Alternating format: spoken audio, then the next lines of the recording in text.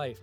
The most important thing in life, the greatest need of our lives, is to worship at the feet of the King of Kings and Lord of Lords. This is the great end to which all of history is moving, that at the name of Jesus, every knee would bow of those who are in heaven and on earth and under the earth, and every tongue will confess that Jesus Christ is Lord, to the glory of God the Father.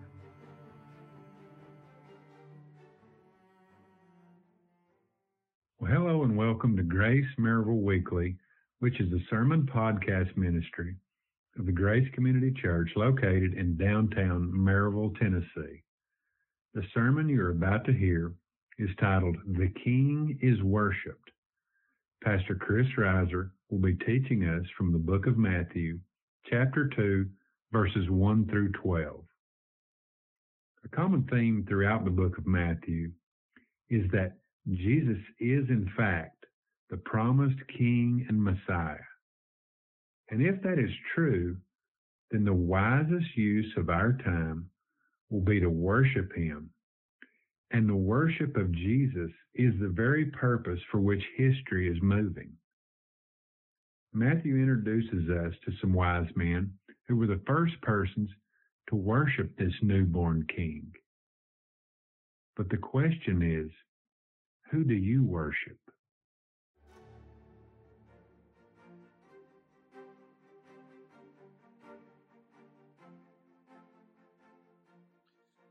Please open in your Bibles to Matthew chapter 2. And if you'll stand, I'll be reading verses 1 through 12. And just want to remind you that this morning is the first service, it's the closed service for Crossway Bible Church in Knoxville. So please do be praying for them. And I'll move my microphone here.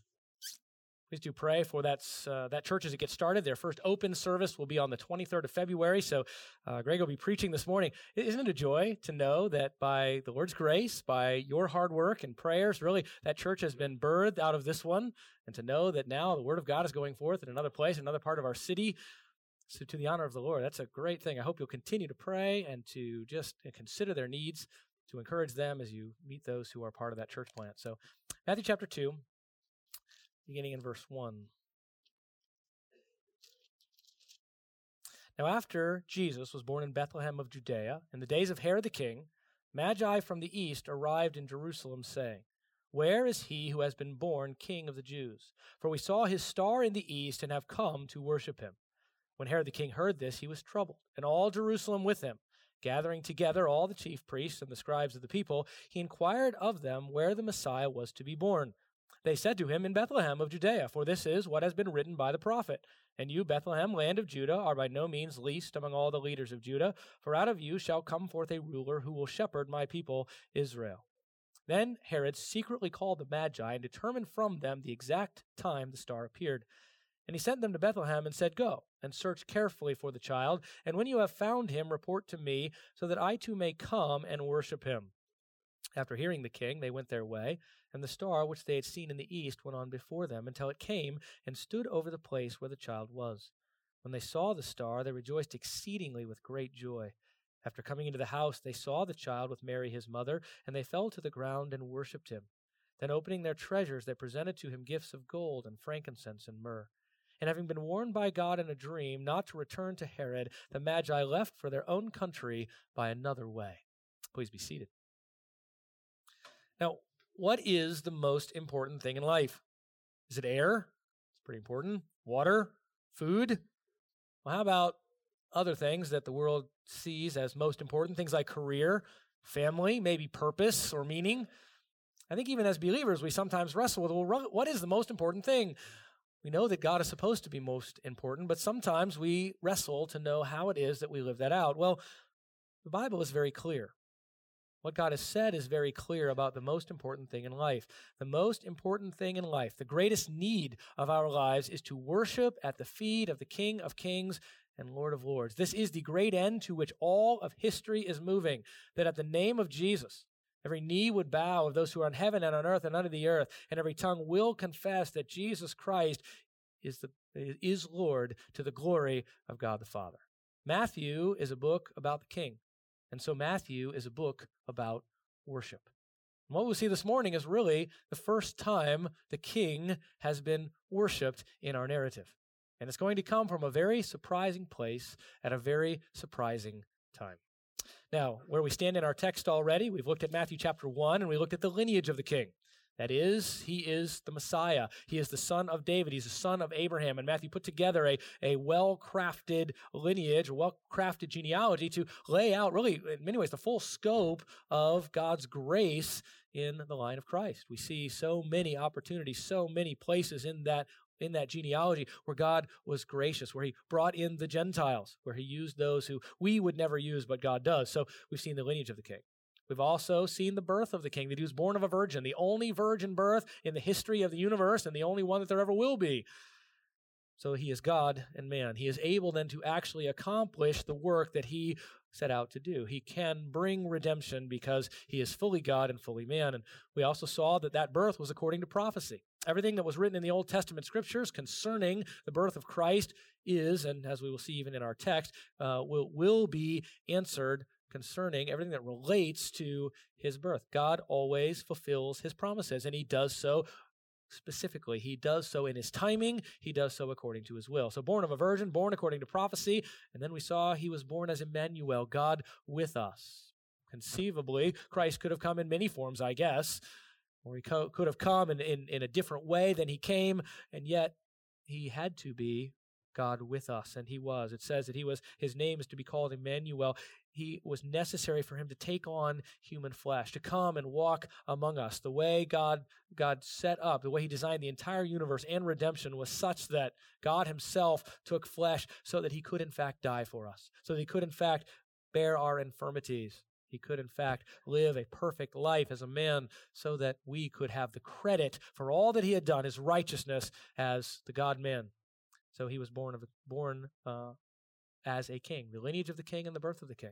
But what we'll see this morning is the first worship of the king. So we will see the king worshipped. And what I want you to remember from this morning is that the worship of the King of Kings is the wisest use of our lives and is the all-consuming purpose towards which history is moving. The worship of the King of Kings is the wisest use of our lives and is the all-consuming purpose towards which history is moving. Let's jump right into our text, chapter 2, verse 1.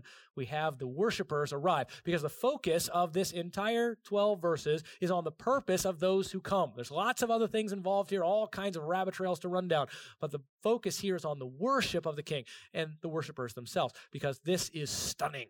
It is stunning. If you were a Jew in the first century, if you had any idea, any concept of the Messiah, the idea that he would be worshipped in this way by these people is totally off the charts of what would be expected. So the worshipers arrive. Let's see who they are. It says, now after Jesus was born in Bethlehem of Judea, in the days of Herod the king, Magi from the east arrived in Jerusalem, saying, so the worshipers arrive. We need a little background here, right? First, it says, these magi, and it talks about their arrival. Well, why is Matthew even writing this? Why does he move right from essentially the very simple narrative of Jesus' conception, right? Really, in verses 24 and 25, it says, and Joseph awoke from his sleep, as did the angel, and did as the angel of the Lord commanded him. He took Mary as his wife, but kept her a virgin until she gave birth to a son, and she called his name Jesus. Now, we don't know yet where he was born. We don't know any of the circumstances really around it. We know all of that from Luke. We don't know that in Matthew's narrative. So really, this is written to establish for us the rest of the prophecies concerning the birth of Jesus. Again, you already know he was born in Bethlehem, but we haven't heard that yet in our text. So here we have it. Matthew introduces it to us. The story of the wise men, or these magi, provides the rationale for the flight into Egypt, all right, which is also according to prophecy, and then really even moving back to Galilee. This historical narrative demonstrates Jesus' lack of acceptance by his own people, which is a theme that runs all the way throughout the book of Matthew, that he was rejected by his own people, the Jews, Israel. It demonstrates Jesus' right to rule and reign on the throne of David. All nations bow and worship him. We have the first sign of that here. And chapter 1 showed us that Jesus deserves honor as the king in the line of David, and chapter 2 shows how he begins to receive that worship. After Jesus was born in Bethlehem, and notice Bethlehem of Judea, not Bethlehem of Zebulun. There were several Bethlehems, all right, but this is the one that was prophesied, right? Matthew is making that very specific. And when was this? It says Jesus was born in Bethlehem of Judea in the days of Herod the king. Well, we know, and actually they're trying to change it now. People would now deny that our entire dating system has been based around the birth of Christ, all right? That's a fact. They're trying to change all of that so we don't have to mention any of those things anymore, right? But it's AD and BC, before Christ, and then after the year of our Lord, Adonais Domini. But when was that really? Was Jesus actually born in 0 BC? Or 0, it wouldn't have anything on it, no AD, no BC. 0. Well, most likely not. He was most likely born between 4 and 7 BC, which seems kind of strange. How can you use the dating system that way? But the discrepancy came about as a result of a switch from the Julian to the Gregorian calendars, a misdating of the death of Herod in the 6th century. Since Herod was actually died in about 4 BC, and since he killed all the babies 2 years old and under, it makes most sense to date Jesus' birth within about 2 years of Herod's death. So not the perfect 0, so that kind of skews our calendar, right? But he was born during the time of Herod, and really at the very end of Herod's life. We have that recorded for us, that event recorded for us in history. And remember that Jesus was born in Bethlehem because of a census of Caesar, right? It's important, and it's an important purpose for Matthew to demonstrate that Jesus was in fact born in this town because it's an essential fulfillment of Old Testament prophecy. And it will help us understand, right, when so often in the rest of his life, it's questioned, well, how can any prophet arise out of Nazareth? How can a prophet come from Galilee? People made their acceptance or rejection of Jesus on the basis of where he was born. And Matthew is saying, no, you need to understand. And maybe there were some in that first century who still believed that Jesus was just from Nazareth. Remember, they hadn't read the Gospels. So he's making sure that those who he's calling on to believe in Jesus are believing in a Jesus who was born not in Nazareth of Galilee, but was born in Bethlehem. To us, that's not surprising at all. To them, and to some, they would not have even known that. John 7:41, it talks about this during the life of Christ himself. Others were saying, this is the Christ. Still others were saying, surely the Christ is not going to come from Galilee, is he? Didn't even know where he actually came from. So they're going to reject him on the basis of the fact that he didn't fulfill prophecy when he actually did. So Matthew's making very clear, this is the Jesus who came, and he came, it's the right Messiah because he came from Bethlehem. Because John 7:42 says, has not the scripture said the Christ comes from the descendants of David and from Bethlehem, the village where David was? This is not a minor issue. Again, no prophecy is minor. If God makes a prophecy, if it's thus saith the Lord, it had better be right. Otherwise, it's not from God. And if it's written down in scripture that it is from God and it isn't right, then we're done. Scripture is not, it has no trustworthiness whatsoever. But it does, and Matthew is making that clear. So he was born in the days of Herod. It was after he was born in Bethlehem that they come. So the Magi are coming after that event has already taken place in the days of Herod. Now, if you've read much of the New Testament, you see the name Herod a lot. So you're like, which Herod? There are really 4 of them. So let me just give you just a very brief overview of Herods, right? The first is Herod the Great. That's this one. We'll talk about him more in a minute. Then there is a Herod called Herod Antipas. I didn't make up these names. They're in the Bible, right? Herod Antipas, he was the son of Herod the Great. He was the Herod that took Herodias to be his wife. John the Baptist condemns him for that, and he kills John the Baptist, right? That's that Herod, the son of Herod the Great, this Herod. Then there is Herod Agrippa Sr., grandson of Herod the Great, killed by God for arrogantly accepting praise as God. That's in Acts 12. He gives a speech, and they say, the voice of a God, not of man. And he says, essentially, yes, and he dies. Right? God says, no, I won't have that. God doesn't always do that to people who take his glory, but understand that he could at any given moment and be righteous to do so. Well, he did that to Herod Agrippa Sr. Then you have Herod Agrippa Jr., his son. It was the king before whom Paul testified while in prison at Caesarea under Festus. That's in Acts 25. All right? So those are your Herods, the Herodian dynasty, as it were. And this is the first one who kind of kicks off that dynasty. Well, who was he? Right? He's known as the Great because he was the most influential and powerful of all the other ones. Right? He's the best Herod, as Herods go. Right? He was half Jew and half Idumean. That is, he was an Edomite or a descendant of Esau. Right? Jacob and Esau, well, he was only half Jewish or half of the line through Jacob, who made shrewd political moves, gained the favor of Rome, and was named king of Judea in 40 BC at the age of 15 years. Right? After Herod made every effort to legitimize himself as a genuine king, and that included expanding and remodeling the Second Temple. He was the one in charge of the temple, which had suffered extensive damage and was relatively small. He's the one that expanded it. And so when they talked about Herod's temple, that was the expansion of the temple that had been rebuilt after the exile. And Herod that was probably his pride and joy of what he had done for the people. But all of that trying to get them to accept him as the Jewish king. But he wasn't fully Jewish. And so he never was fully accepted. Now that's going to play into all that's going on here. He's been working really hard to get everybody to accept him as the king of the Jews, Jewish king. Right? He's been working really hard, but that never really happened. He never won Jewish favor. He was regarded by many as a usurper to the throne. Of course, he's not the true king of Israel, not the true king of the Jews. He's not even a full Jew. So in his later years, all right, as this wears upon him and as he tries desperately to maintain power, he's characterized by fits of rage, stimulated largely by an increasing paranoia concerning possible threats to his person and throne. Right? That's what the way he is. That's his mindset as we enter into this text. Right? So that will help you in understanding what's going on. Later in life, he had one of his own wives and his 2 sons, the sons through her, murdered. He was so insanely cruel that just before his death, he had many important men in Jerusalem put in prison with orders that they be executed on the day of his death so that there would be mourning in Jerusalem. You get it? When he died, everyone was going to rejoice. And so he had all these people killed when he died so that everyone would mourn. That's the kind of guy this was. In fact, there was a joke in history, a play on words made by Caesar Augustus himself. He said he would rather be Herod's pig, and it's a play on Greek words. Heis is the word, Herod's pig, than his son, Huios. It's better to be in the house of Herod as a pig than to be his child because you might live longer as the pig. That's the kind of man Herod was. Okay? So that's who we have. Right? He's a murderer, and he murdered his family members, and this is how he's known. So this is the person to whom the Magi arrive. Now, Magi from the east, let's talk a little bit about their identity. All right, so the arrival of the Magi, and this is, remember, the worshipers arrive, their arrival. And now, who are these Magi? We know them by wise men, sometimes we 3 kings of Orient are, all these different things that we use.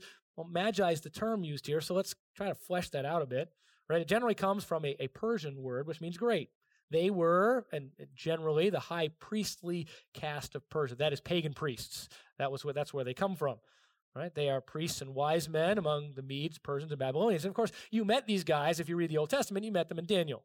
Right? You saw them there. And as we find out, they're called wise men there, but they never seem to be very wise. They can't ever get anything right. Now that is the great irony, by the way, just to jump ahead in this passage. These wise men, much later on down the line, finally get something right. Right, we're going to see that they finally are wise. Everywhere else in Scripture, they don't appear to be very wise. All right, so they're the Magi. Also, there was the Magian religion. That might be where the actual term comes from. That is kind of a magician or sorcerer, one who uses witchcraft, magic arts. They were associated with astronomy. Excuse me, but that astronomy back in those times was mostly astrology. Right? They didn't have a lot of ways to view the stars and things, so they kind of made things up, and then it was all tied to kind of mystical, religious sorts of things. Right now, you need to understand then that it would be unwise of Matthew to introduce Magi if these weren't actually Magi, if they didn't actually exist. It's not something you would make up as some kind of myth, because any Jewish reader would go, Magi? What are they doing here? Who cares about Magi? These are pagans. Right? The pagan, they lead pagan religions.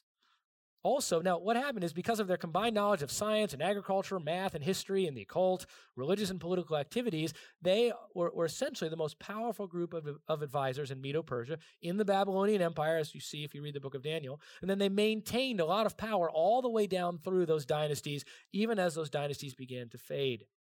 Right?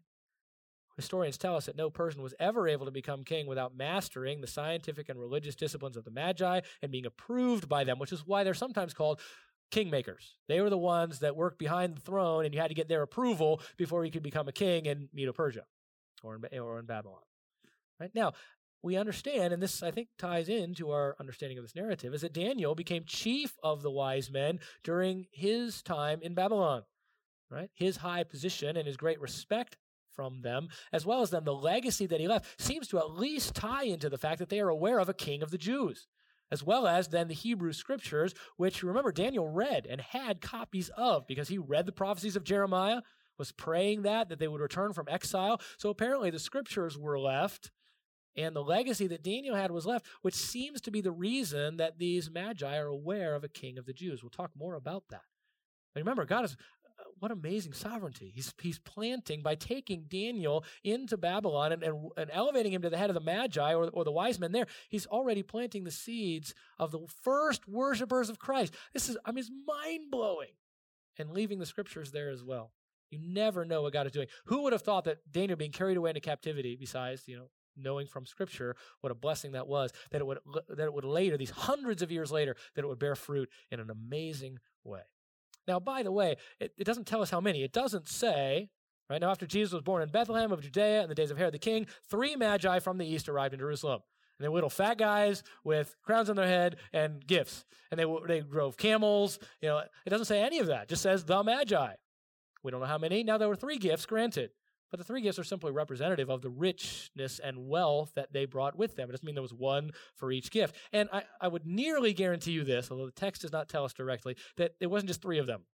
This is a long way. They probably traveled about 900 miles. Now, there's some dispute that they even came from the east. I think the text indicates pretty clearly that is actually where they came from. Some say just, they were Eastern. That was their mindset. No, they came from the east, and probably about 900 miles. And they were carrying what? Gold and frankincense and myrrh, very valuable treasures. And so they didn't come themselves. They probably brought their army. So at least they brought some protection, as well as all the other entourage that had to make the food and do the things that they needed. So this entourage of who knows how many magi, plus probably at least some of their army and the cooks and everything that would come with that, all of a sudden descends upon Jerusalem saying, what? Where is the King of the Jews?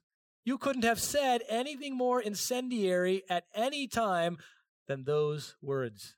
And they're wandering, it appears, they're wandering through Jerusalem, kind of like knocking on doors. Maybe, where's the king? It seems that their expectation was, since they had heard about, or they knew about the King of the Jews, and we'll talk about how they knew that in a minute, that Jerusalem would be the place, which also indicates to us that the star, whatever that was, did not take them to Jerusalem. They saw the star in the east, and they said, if there's going to be a King of the Jews, where's he going to be born? Jerusalem, that's the capital. So they go to Jerusalem. They had good maps. They could get there, right? These weren't dummies.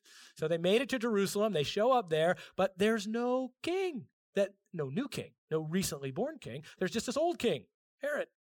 And there's no expectation. Now, remember, there was a general messianic expectation during this time. And so the people were heightened in their expectation of a Messiah, but there wasn't any Messiah yet. So they show up trying to find out, well, if he was born, somebody ought to know about this. So they're walking around, where is he who has been born King of the Jews?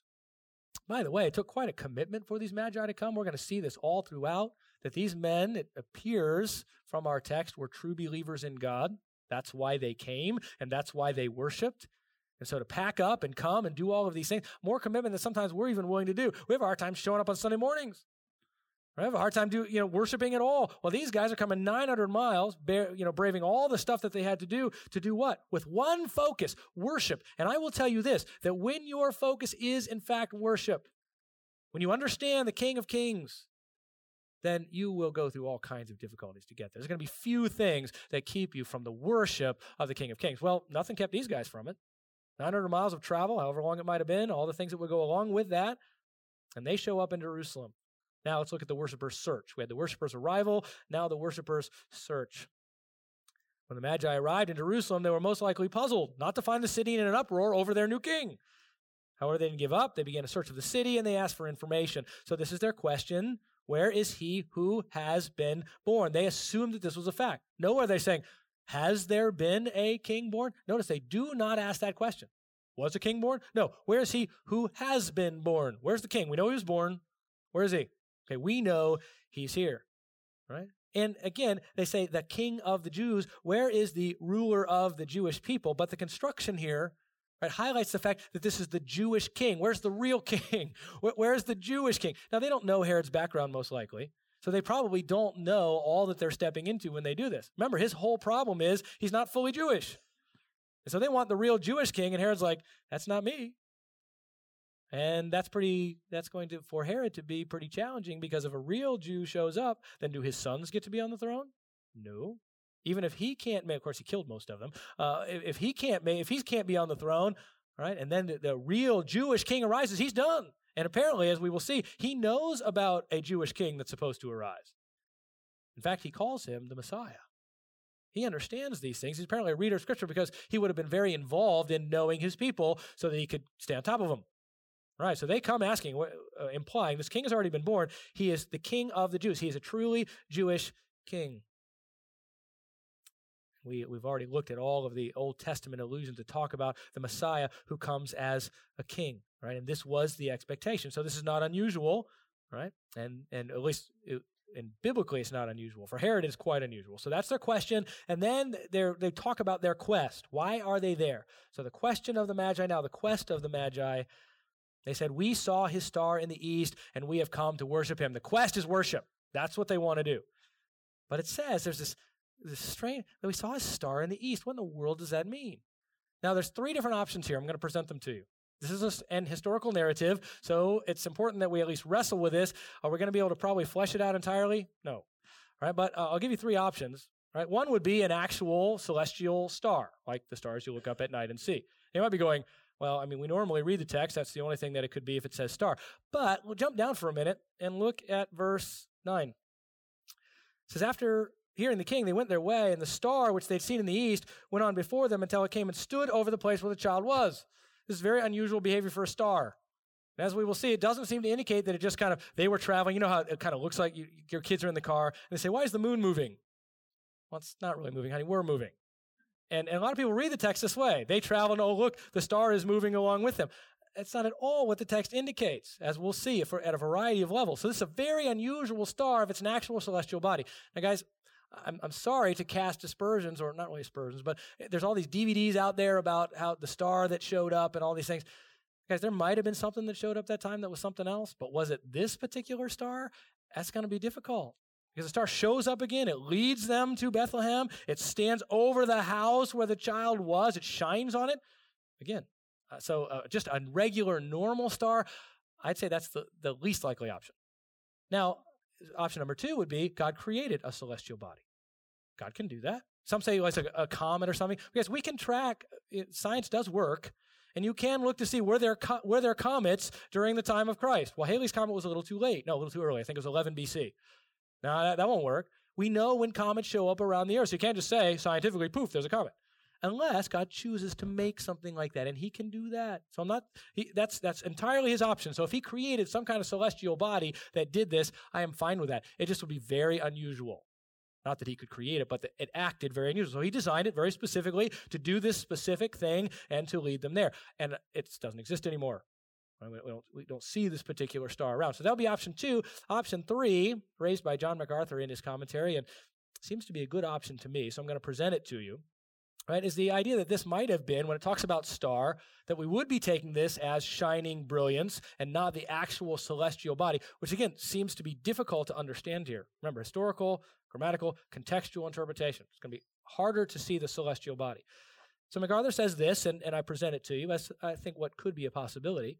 He says the Bible doesn't identify or explain the star, and we cannot be dogmatic. Please understand that's the case, right? But it may have been the glory of the Lord, the same glory that shone around the shepherds when Jesus' birth was announced to them by the angel, because it seems like there's been some kind of announcement here. They don't refer directly to that, but they know this is the King of the Jews, right? They have certain understanding here that you wouldn't necessarily have. So perhaps it was something like that. Throughout the Old Testament, we're told of God's glory being manifested as light, God radiating his presence, his Shekinah glory in the form of ineffable light. The Lord guided the children of Israel through the wilderness with a pillar of cloud by day and a pillar of fire by night. So perhaps it is something more like that, right? Maybe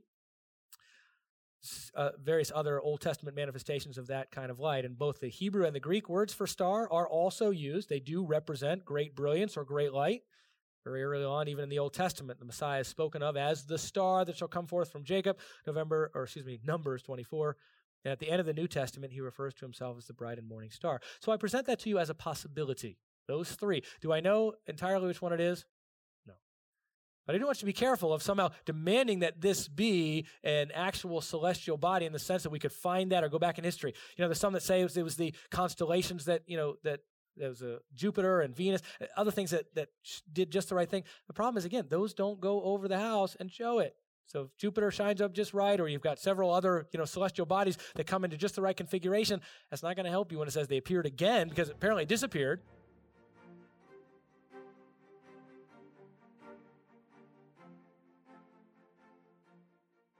Well, thank you again for joining us on Grace Maryville Weekly.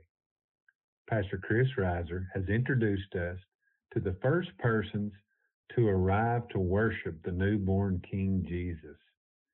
Their question to the Jews was, where is this newborn King? And their quest was to worship the King and Messiah that they had been taught about by the prophet Daniel. Jesus is the promised Messiah and King. Have you made the decision to worship King Jesus? Join us next time for the conclusion to the sermon titled, "The King is Worshipped." If you would like to find out more about Grace Community Church, please visit us at gracemaryville.org. There you can find our statement of faith and our distinctives, as well as review our audio and video archive, which includes sermons, Sunday school lessons, and sermons from our many guest speakers at our SOLA conferences and our Essentials conferences. We would love to have you worship with us in person if you're ever in East Tennessee. Our address, phone number, and email information can all be found at gracemaryville.org. Join us again soon as Pastor Chris continues in an exegetical look at the book of Matthew. Until then, remember that Jesus is the King, and the time is fulfilled, and the kingdom of God is at hand. Repent and believe in the gospel of Jesus Christ.